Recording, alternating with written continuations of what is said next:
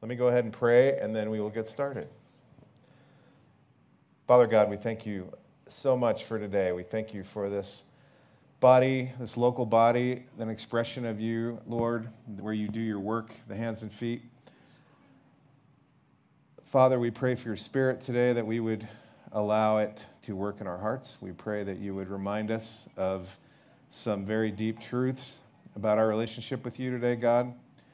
And we thank you for each and every one that are here, Lord, whether they've been here for a long time or visitors or what have you, Lord. We just pray that it would be a blessing to them and that we would honor and glorify you with our time here together, God. Also be with those in the back, working with the kids, that would also honor you, Father. In Jesus' name, amen. So this is going to be a whirlwind. It's chapter 25 in Genesis, and there's a lot of little things that happen in this passage, but I'm not going to focus on those. We are going to go through those verses, and we're going to make sure everybody has a good basis in what's happening. But then we're going to focus on the last phrase of this chapter and what that means. So recently we've seen the death of Sarah, right? The marriage of Isaac to Rebekah at 40 years old. We talked about wells, women, and camels. And if you don't know what that means, then go back and watch some earlier ones. We talked about how Sarah was a type of the eternal bride. And there's some great sermons that have been leading up to this, Joel and Johnny and Manny. And so we just take a look at those if you haven't seen them. But today, as we head into chapter 25, Joel mentioned before that whenever you get genealogies in the Old Testament, it turns out usually to be bookends around things. And this is definitely some bookends in this one. So we're going to go through basically Abraham's obituary, and then we're going to talk about what happens to all three branches of his family. We have the continuation of the promise, and where we're going to focus most of our time, it's actually, I'm going to cheat, and it's going to be more of a New Testament passage because we're going to talk about the birthright. Because Jacob and Esau, we have the birthright issue at the end of this chapter, and we're going to talk about that in relationship to our birthright in Christ. So we're going to have a lot of verses. And in one section, I have 53 verses, but I promise I'm not going to read them all. At least not right this second. So let's turn to Genesis chapter 25, verse 1. Abraham took another wife, whose name was Keturah. So his wife Sarah just died last chapter, and now he got remarried already. She bore him, you ready for the names? All right. Zimron, Jokshan, Medan, Midian, Ishbak, and Shua. Jokshan fathered Sheba and Dedan. The sons of Dedan were Asherim, Letushim, and Lemuim. The sons of Midian were Ephah, Epher, Hanoch, Abida, and Eldah. All these were the children of Keturah. The only one of note that I want to bring out here is Midian. And when you read later in the Old Testament, the Midianites are another group that are a thorn in the side of Israel. And when you remember the story of Joseph, when his brothers sell him into slavery, there's all three branches of Abraham's family are involved in that transaction. You have the Israelites, the Ishmaelites, and the ones that come through Keturah. So it's like they didn't always get along very well, evidently. Verse 5, Abraham gave all he had to Isaac, but to the sons of his concubines Abraham gave gifts, and while he was still living, he sent them away from his son Isaac eastward toward the east country. Now remember, his first son was Ishmael by his concubine Hagar, right? He didn't give him anything. They gave him a bottle of water and sent his mother and the boy out into the desert. But God met her in the desert, and what did he do? He said, I'm going to make you into a great nation. So Ishmael also has a big nation, which they talk about here in a little bit. And then we have Isaac, who he has given everything to. And then he's got these other sons that he gave gifts to. We don't know what those were, but definitely can tell where the promise is coming through and where the inheritance is coming through. And this is important for a lot of reasons. Let's go to verse 7. These are the days of the years of Abraham's life, 175 years. Abraham breathed his last and died in a good old age, an old man and full of years, and was gathered to his people. Isaac and Ishmael, his sons, buried him in the cave of Machpelah in the field of Ephron, the son of Zohar the Hittite, east of Mamre, the field that Abraham purchased from the Hittites. There Abraham was buried with Sarah his wife. After the death of Abraham, God blessed Isaac his son, and Isaac settled at Beer Lahai Roi. And remember that Abraham God gave him the promise that all of the land of Canaan would be his and his descendants. And remember when we talked about how even though he owned all of it, he still hadn't taken possession of it. And that cave that they're talking about, he purchased it. And he made sure to purchase it for the full price. And we see that same behavior back when the 5 kings and the king of Sodom went to Abraham and wanted to give him all of this stuff. And he said, I'm not taking anything from you because I don't want you to say that you made me rich or that you have some hand in God's blessing in my life, because you don't. So he was very careful about that, even though he was the owner of all of this. But now he still has not taken possession of it. And I think we find that same issue today. We have all of these promises and all these truths about eternal life, the power of the Holy Spirit, God defeating sin through Christ, but we still have to fight with it. It's already happened, but it isn't fully culminated. And that's what Abraham was dealing with, and we are also dealing with that today. Let's go to verse 12. Now we're going on to the generations of Ishmael. These are the generations of Ishmael, Abraham's son, whom Hagar the Egyptian, Sarah's servant, bore to Abraham. These are the names of the sons of Ishmael, named in the order of their birth. Nebaioth, the firstborn of Ishmael, and Kedar, Abdeel, Mibsam, Mishma, Duma, Massa, Hadad, Tema, Jeter, Naphish, and Kedemah. These are the sons of Ishmael, and these are their names by their villages and by their encampments, 12 princes according to their tribes. These are the years of the life of Ishmael, 137 years. He breathed his last and died and was gathered to his people. They settled from Havilah to Shur, which is opposite Egypt in the direction of Assyria. He settled over against all his kinsmen. Like we said, bookends. So they're basically saying, okay, this is the end of the story of Abraham, and we're moving on to the next phase of the patriarchs and on down the line of the promise. Verse 19, generations of Isaac, Abraham's son. Abraham fathered Isaac, and Isaac was 40 years old when he took Rebekah, the daughter of Bethuel, the Aramean of Paddan Aram, the sister of Laban the Aramean, to be his wife.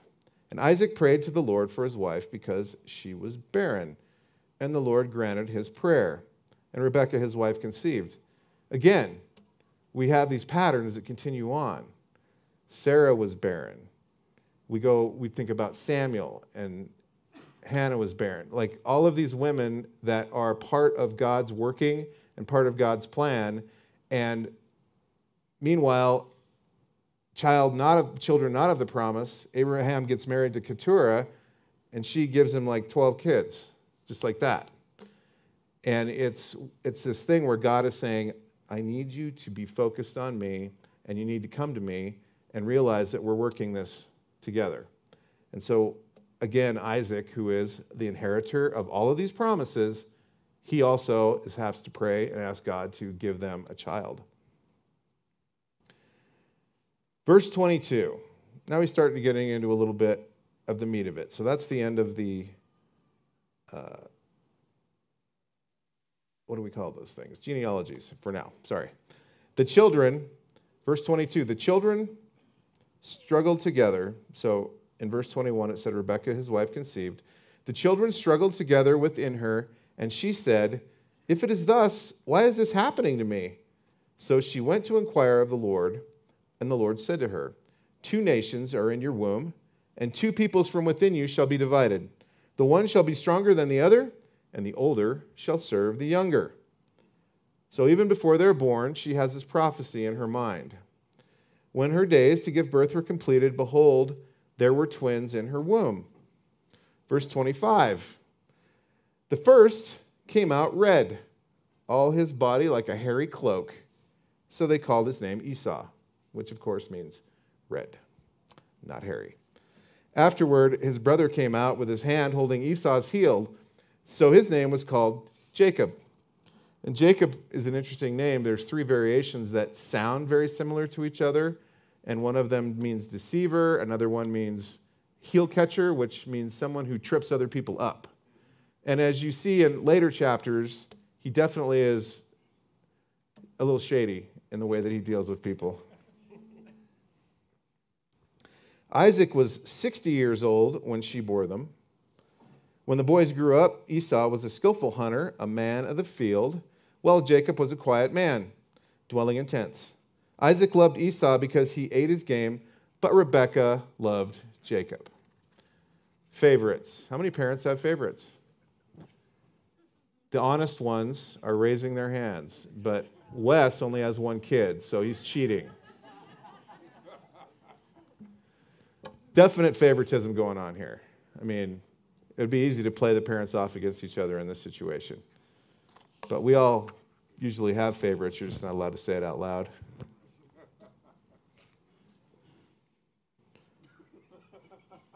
Verse 29. Once, when Jacob was cooking stew, Esau came in from the field, and he was exhausted. And Esau said to Jacob, "Let me eat some of that red stew, for I am exhausted."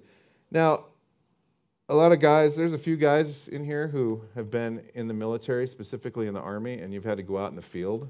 And how do you feel when you come back in? Yeah. Nice and tired, right? Really exhausted. Yeah. But this guy's a little bit over the top. He's kind of exaggerating, I think, and he's kind of whining.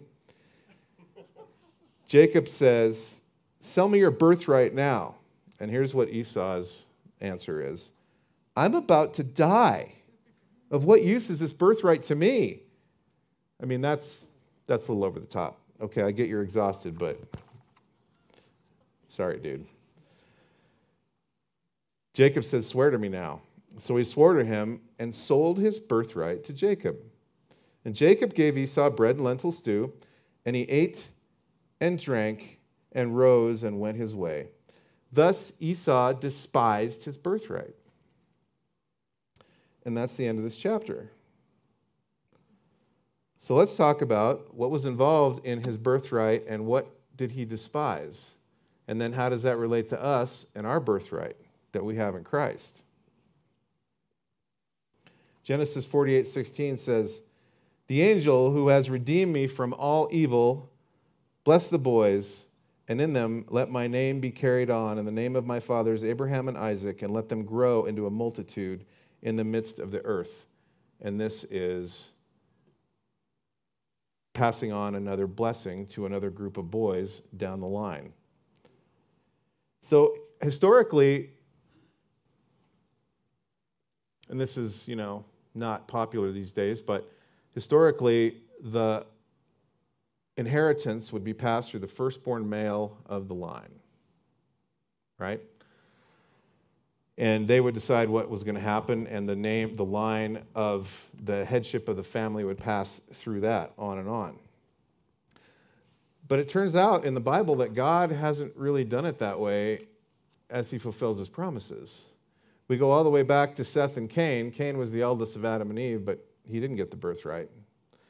Shem and Japheth, the oldest, did not get the birthright. We have Isaac and Ishmael. Ishmael was way older than Isaac. He did not get the birthright. Jacob and Esau, the younger, got the birthright. Judah was the oldest. He did not get the birthright. It went through Joseph, who was near the bottom of the totem pole. And even then, when his father is giving the blessing, he crosses his hands.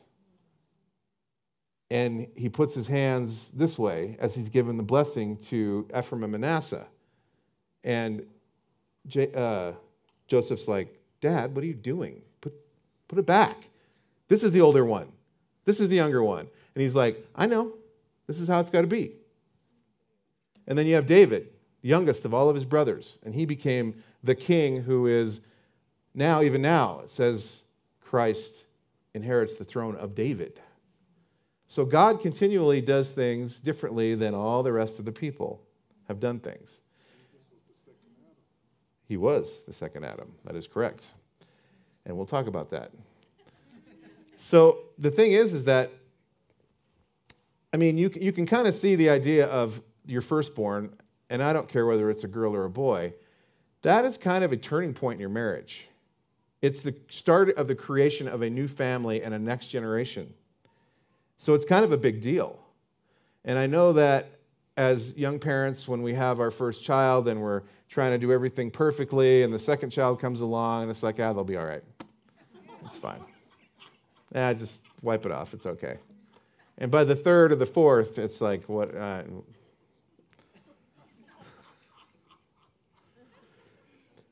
But in the Old Testament and in this Middle Eastern, Near Eastern kind of tradition, what they would do is if you had 5 kids, you would divide up everything into 6 portions and give 2 to the oldest. And everybody else would get their part. But the headship of the family and the authority of the family went to that, whoever was the heir, regardless of who that was. And in this case, it said Abraham gave everything to Isaac. He gave gifts to the other boys of Keturah, but he gave everything to Isaac. And we remember that Abraham was an extremely wealthy person. He had cattle, he had servants, he had all kinds of riches. But that isn't the important part of what he gave to Isaac, because there's a covenant and there's a promise that Abraham gave or was given by God. And that line that said, you will bless all peoples on the earth, that is what Isaac inherited. That is the part that is important for us. So what is our birthright as a Christian? Well, it turns out there's 3 phases to the birthright of the Christian. Did you know that? Not just one. There's 3. Now, the basis of it, obviously, is our relationship with Christ, which confers eternal life, the indwelling of the Holy Spirit, childship, sonship, daughtership. You become a child in the family of God. The priesthood, we are a royal priesthood. And there's also a kingship. We participate in all of those things, and we're going to go through that. So the first thing I'm going to talk about is the adoption, the fact that we're now part of God's family. And how many people have heard to say that we're citizens of the kingdom of God? Right? That's only part of it, because you're not just a citizen. Like, I'm a citizen of the United States. But in this case, you're part of the actual ruling family of the universe. You're not just a citizen. You're part of the rulers. That's part of what God gives us here. But let's talk about the adoption first.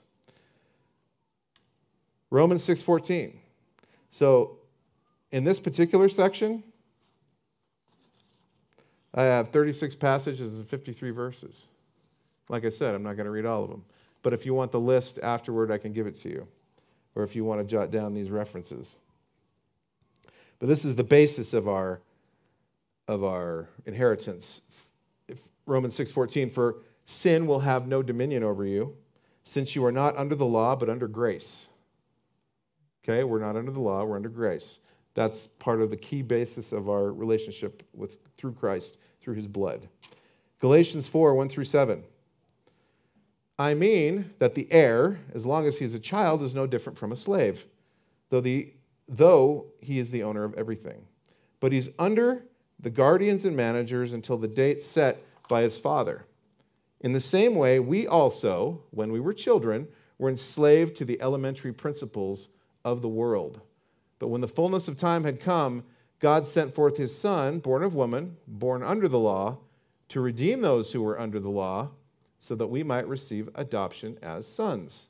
And because you are sons, God has sent the Spirit of his Son into our hearts, crying, Abba, Father.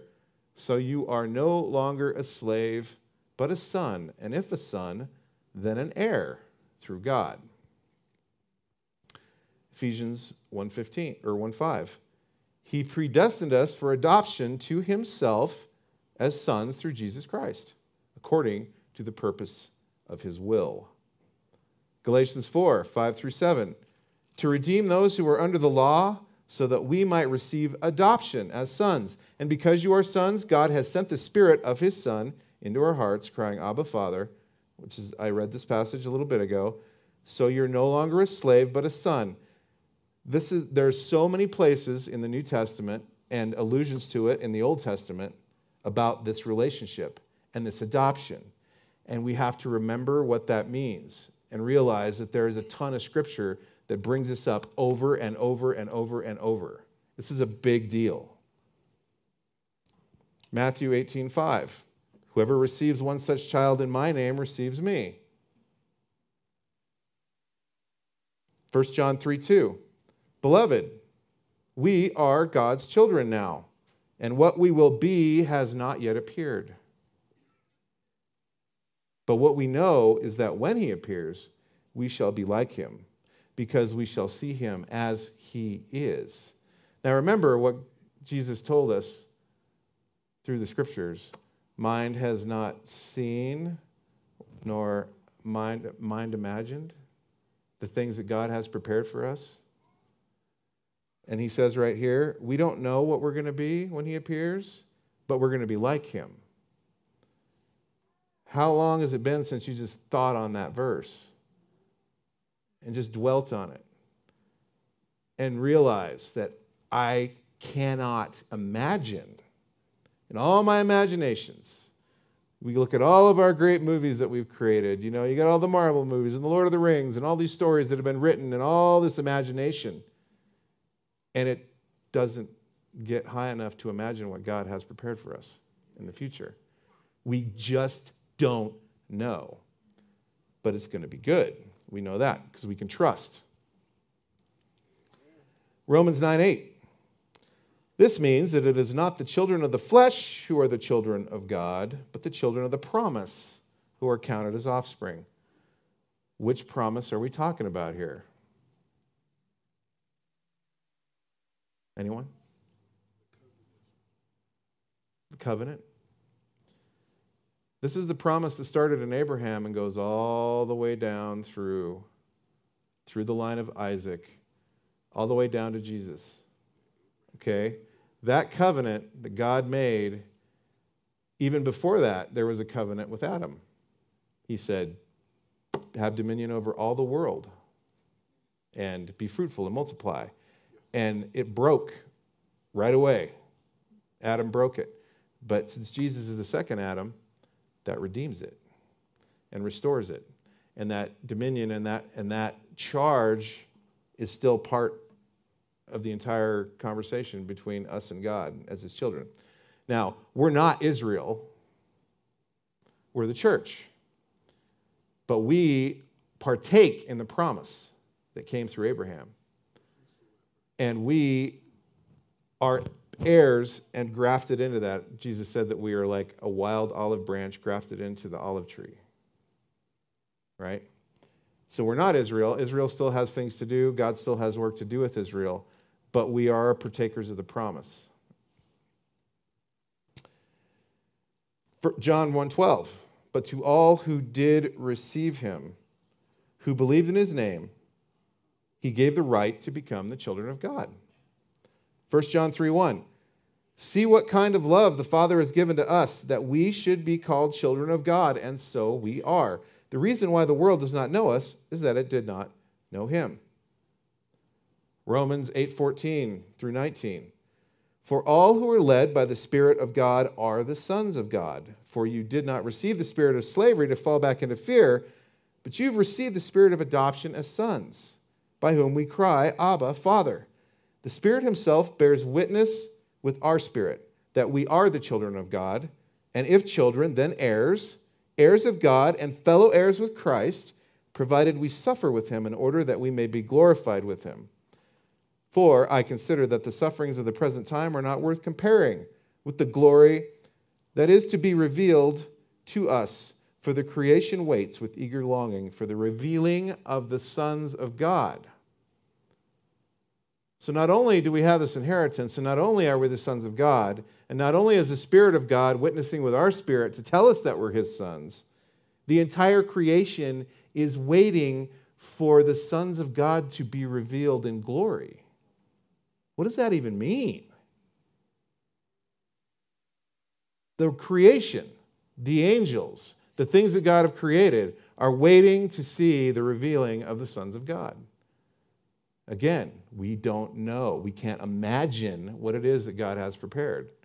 And these things that the apostles just slide in, it's a little couple of words at the end of a verse. You start thinking about it, and it's just overwhelming because God has given us so much. Psalm 27:10. We'll go back to the Old Testament. For my father and my mother have forsaken me, but the Lord will take me in. This is what he did for all of us.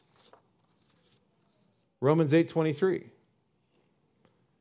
And not only the creation, but we ourselves, who have the first fruits of the Spirit, groan inwardly as we await eagerly for adoption as sons, the redemption of our bodies.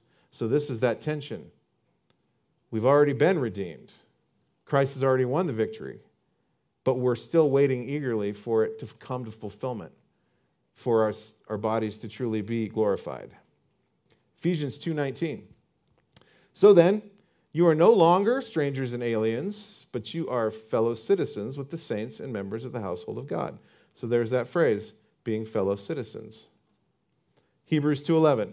For he who sanctifies and those who are sanctified all have one source. That is why he is not ashamed to call them brothers. That source is Jesus. And he calls us brothers. Hebrews 2:9 and 10 and 12 and 13. But we see him who for a little while was made lower than the angels, namely Jesus, crowned with glory and honor because of the suffering of death, so that by the grace of God he might taste death for everyone. For it is fitting that he, for whom and by whom all things exist, in bringing many sons to glory, should make the founder of their salvation perfect through suffering. Jump to verse 12, saying, I will tell of your name to my brothers. In the midst of the congregation I will sing your praise. And again, I will put my trust in him, and behold, I and the children God has given me. And I'm jumping all over the New Testament and a few verses in the Old Testament. This is all through here that we are children and heirs of what God has given us. Ephesians 3:6. This mystery is that the Gentiles are fellow heirs, members of the same body, and partakers of the promise in Christ Jesus through the gospel. And the mystery is that the Gentiles are fellow heirs. Well, we're the Gentiles, right? We're non-biological Jews. We're the Gentiles. And the mystery is that we are partaking in the same promises that were handed down. And the Jews, of course, were skeptical of all this in the beginning. And most of them are still skeptical of it. It's just the way it is. Philippians 2:15, that you may be blameless and innocent, children of God, without blemish in the midst of a crooked and twisted generation, among whom you shine as lights in the world. Do we shine as lights in the world? Do we really realize and grab on to the fact that we are God's children? And that has, not only does it provide all of these benefits, it also provides responsibility. And we'll talk more about that in a minute, or a couple minutes. Ephesians 1 through 4. Paul, an apostle of Christ Jesus, by the will of God, to the saints who are in Ephesus and are faithful in Christ Jesus, grace to you and peace from God our Father and the Lord Jesus Christ. Blessed be the God and Father of our Lord Jesus Christ, who has blessed us in Christ with every spiritual blessing in the heavenly places, even as he chose us in him before the foundation of the world, that we should be holy and blameless before him. Romans 9:26. And in the very place where it was said to them, you are not my people, there they will be called sons of the living God. And that's what we are, sons and daughters of the living God. Isaiah 43:7. Everyone who is called by my name, who I created for my glory, whom I formed and made. Revelation 21:7. The one who conquers will have this heritage, and I will be his God, and he will be my son. Romans 8:29. For those whom he foreknew, he also predestined to be conformed to the image of his Son, in order that he might be the firstborn among many brothers. John 1:13. Who were born not of blood, nor of the will of flesh, nor of the will of man, but of God. 1 John 4:4. Little children, you who are from God and have overcome them, for he who is in you is greater than he who is in the world. So that's just a little smattering. I still have a bunch more here. In case I run out of time, or have more time at the end, I can just keep reading. So now we're going to move on. That's the adoption, right? That's you are now children, you get the inheritance. The second phase that we partake in with Christ is the fact that he is the high priest, and we are part of the royal priesthood. So there is a priestly part of our inheritance and our responsibilities that we partake in with Christ. What does that mean? So the priesthood of all believers contends that while there is still a priestly class, it contains each and every believer. All believers share in Christ's priestly status due to our union with Christ. Christ was the final priestly mediator between God and man, and we share that role through him. Hebrews 4:14. Since then, we have a great high priest who has passed through the heavens, Jesus, the Son of God. Let us hold fast our confession. Now remember, in the Old Testament, how did the priest class work? The people had to come to the priests, and the priests would offer sacrifice on behalf of the people, and the high priest was the only one who could go into the inner part of the temple called the Holy of Holies. No one else could go in there. And do you know it was traditional that they would tie a rope around that guy's ankle? So he went in there, and then if he got struck down by God, they could pull the body out because they weren't allowed to go in there. Now, the Levites were the priestly class, correct? Yes. How did the Levites get to be the priestly class? Does anyone remember that? Aaron. There was one other thing. It was a little bit messier. Remember the golden calf? Do you remember Aaron making the golden calf? And Moses is up on the mountain, and God is speaking to him, giving him the 10 Commandments. And then he comes down, and he sees the Israelites engaging in this idolatry. And he gets really upset. And he says, those who are with me, kill your brothers. And the Levites stepped forward and started killing all the other Israelites. And that is why they were set apart, because they were zealous for God. And he said, okay, you guys are my priests.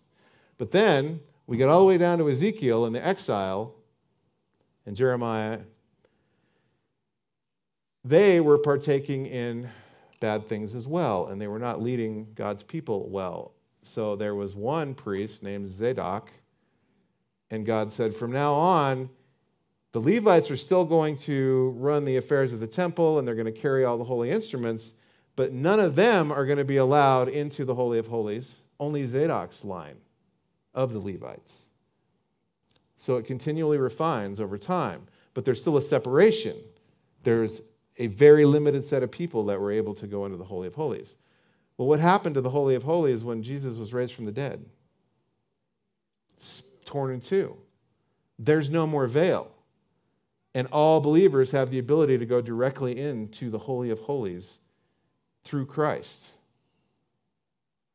So we're all priests. Isaiah 53:4 and 5. Surely he has borne our griefs and carried our sorrows, yet we esteemed him stricken, smitten by God, and afflicted. But he was pierced for our transgression, he was crushed for our iniquities.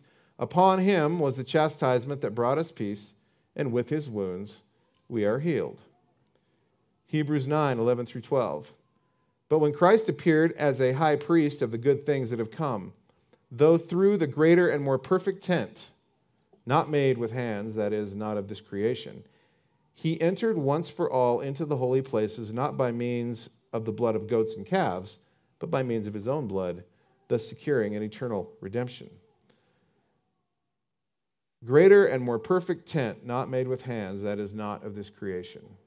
This is the spiritual places, the heavenly realms. Paul said, our battle is not against flesh and blood, but against spiritual places, against powers and principalities and the spiritual wickedness in high places.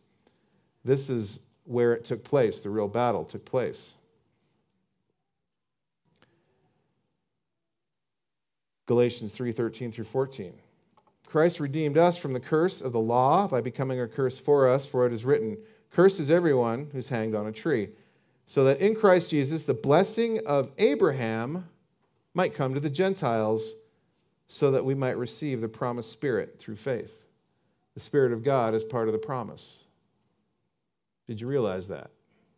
The Spirit of God is part of the promise. It's come all the way down from the stuff we're studying in the Old Testament.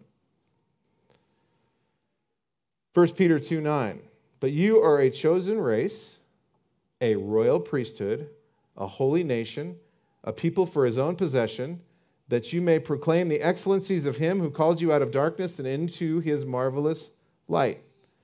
Peter is tying the royal priesthood identity of the church with our union in Christ. Revelation 5:9 through 10, and they sang a new song, saying, "Worthy are you to take the scroll and to open its seals. For you were slain, and by your blood you ransomed people for God from every tribe and language and people and nation, and you have made them a kingdom and priests to our God, and they shall reign on the earth." So this one has both the kingship and the priesthood, and Jesus applies it directly to us. Romans 12:1. And this is what we do as priests. I appeal to you, therefore, brothers, by the mercies of God, to present your bodies as a living sacrifice, holy and acceptable to God, which is your spiritual worship. So the Old Testament priests sacrificed bulls and blood, gave of, they had drink offering and thank offering and grain offering.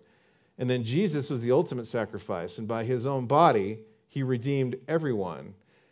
We are to be sacrificing our own bodies. What does that mean, to sacrifice your body? It means service.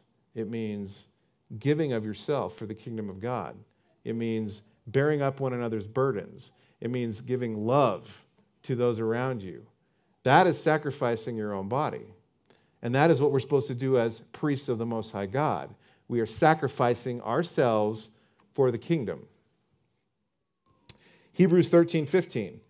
Through him, then let us continually offer up a sacrifice of praise to God, that is, the fruit of lips that acknowledge his name. That's the second part. We sacrifice our bodies and we praise and worship through our speaking, through our singing.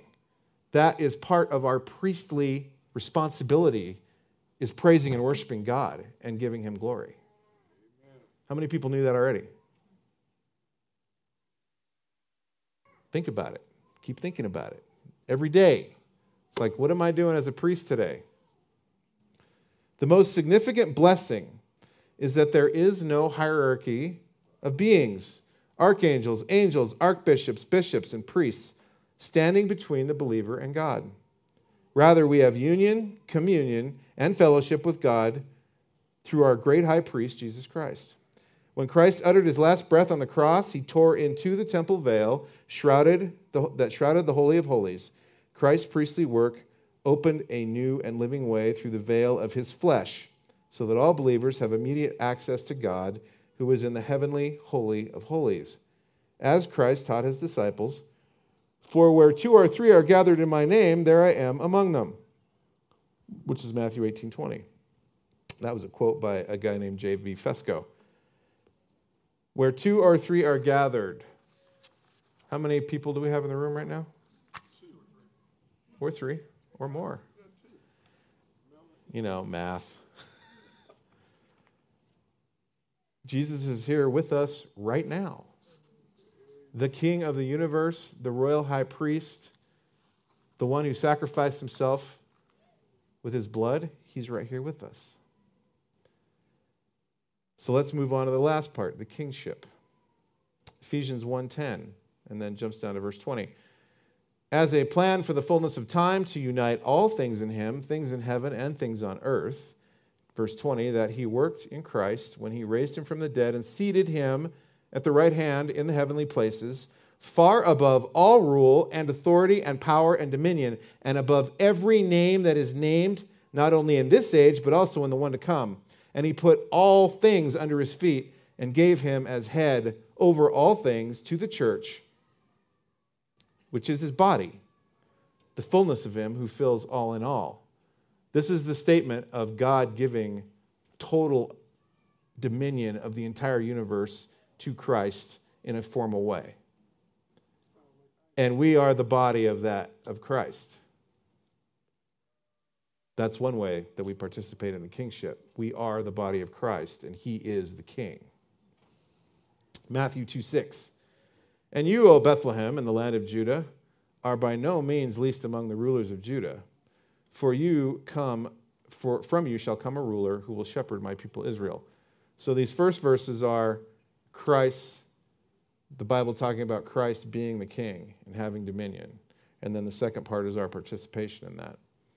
Luke 1:32 through 33.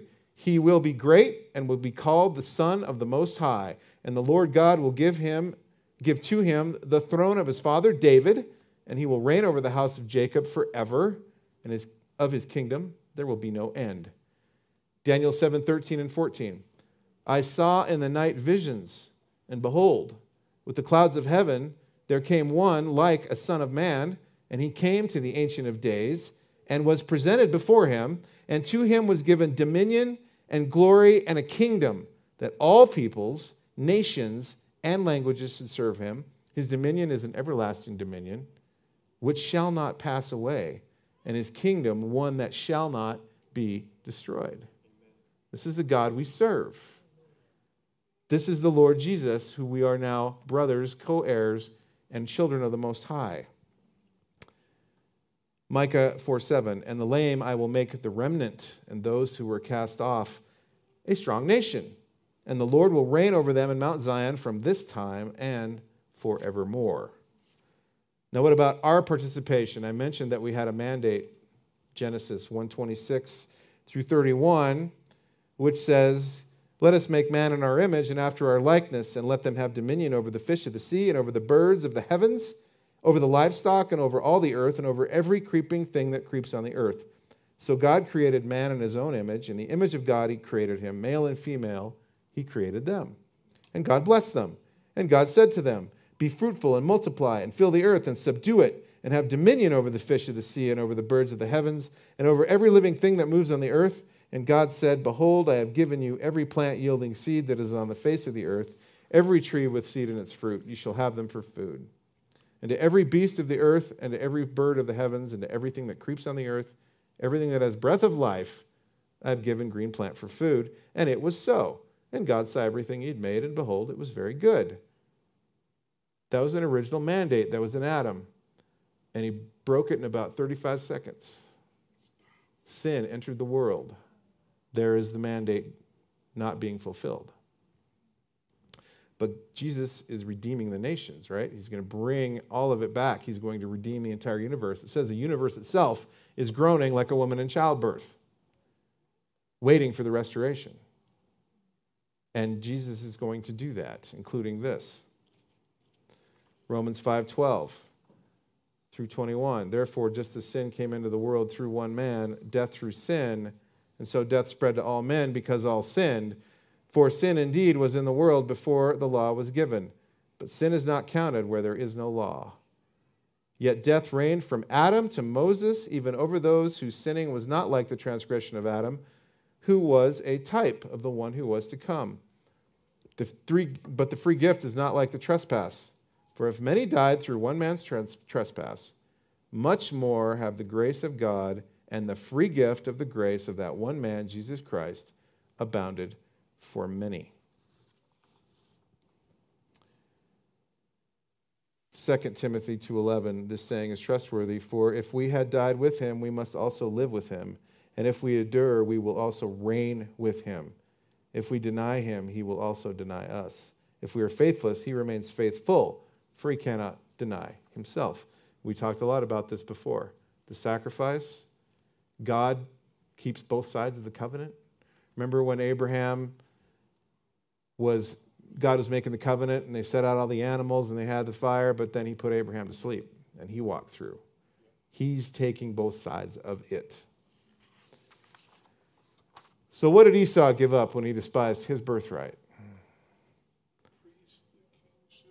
Besides the wealth of his father, he gave up the promised land. He gave up the line of the Messiah. He gave up the blessing of all the people on the earth through his offspring. That's what he gave up. What do we give up? Can we despise our birthright? I say we can despise our birthright. Now that all these verses and all these things I've brought up, to me, it just staggers the mind of what God has provided for us with all of his blessings and the truth that we're his children and we're heirs in the kingdom. But when we focus inwardly on ourselves instead of outwardly, we care about our own needs above all others, we worship our plans and our comforts over the living Christ, then we're leaving some things on the table every day that we do that. As a child, I'm leaving fellowship with the Father. I'm leaving guidance. I'm leaving comfort in my spirit and my soul. I'm leaving intimacy with the Father. I am giving those up for the times that I want to focus on myself instead of on him.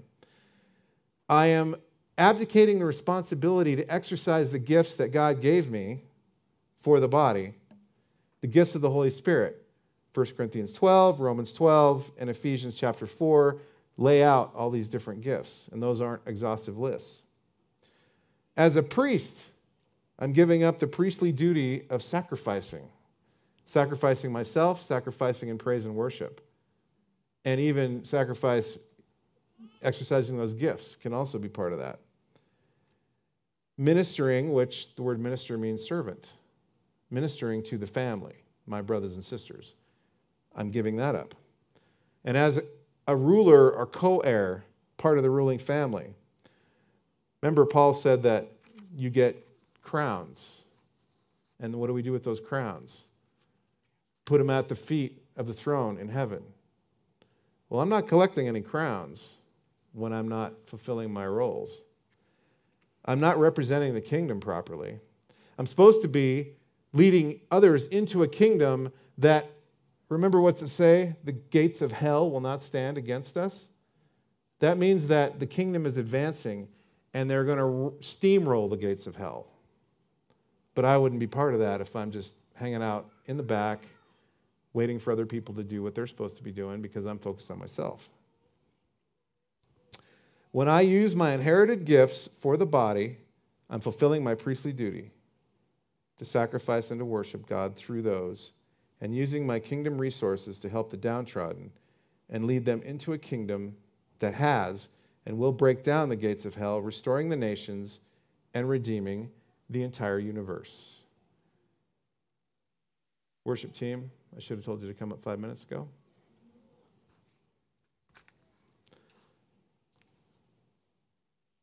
So God's going to restore those nations, and he's going to use us to do it. How many people have heard of the millennial reign? 1,000 years, God reigning. What are we doing during the millennial reign? We're reigning with him. We don't know what that means, but he says we will rule and reign with him. And Revelation spells out some of that for us. So let's pray before we worship. Father God, I just thank you for your word and the power that you have provided through that word, that we get to know you, Lord. It's living and active and sharper than any two-edged sword, Lord. It cuts apart our soul and our spirits. Lord, reveals to us the truth. God, I thank you that we can be your children if we but accept you, Lord. And I thank you that many of us here are your children right now.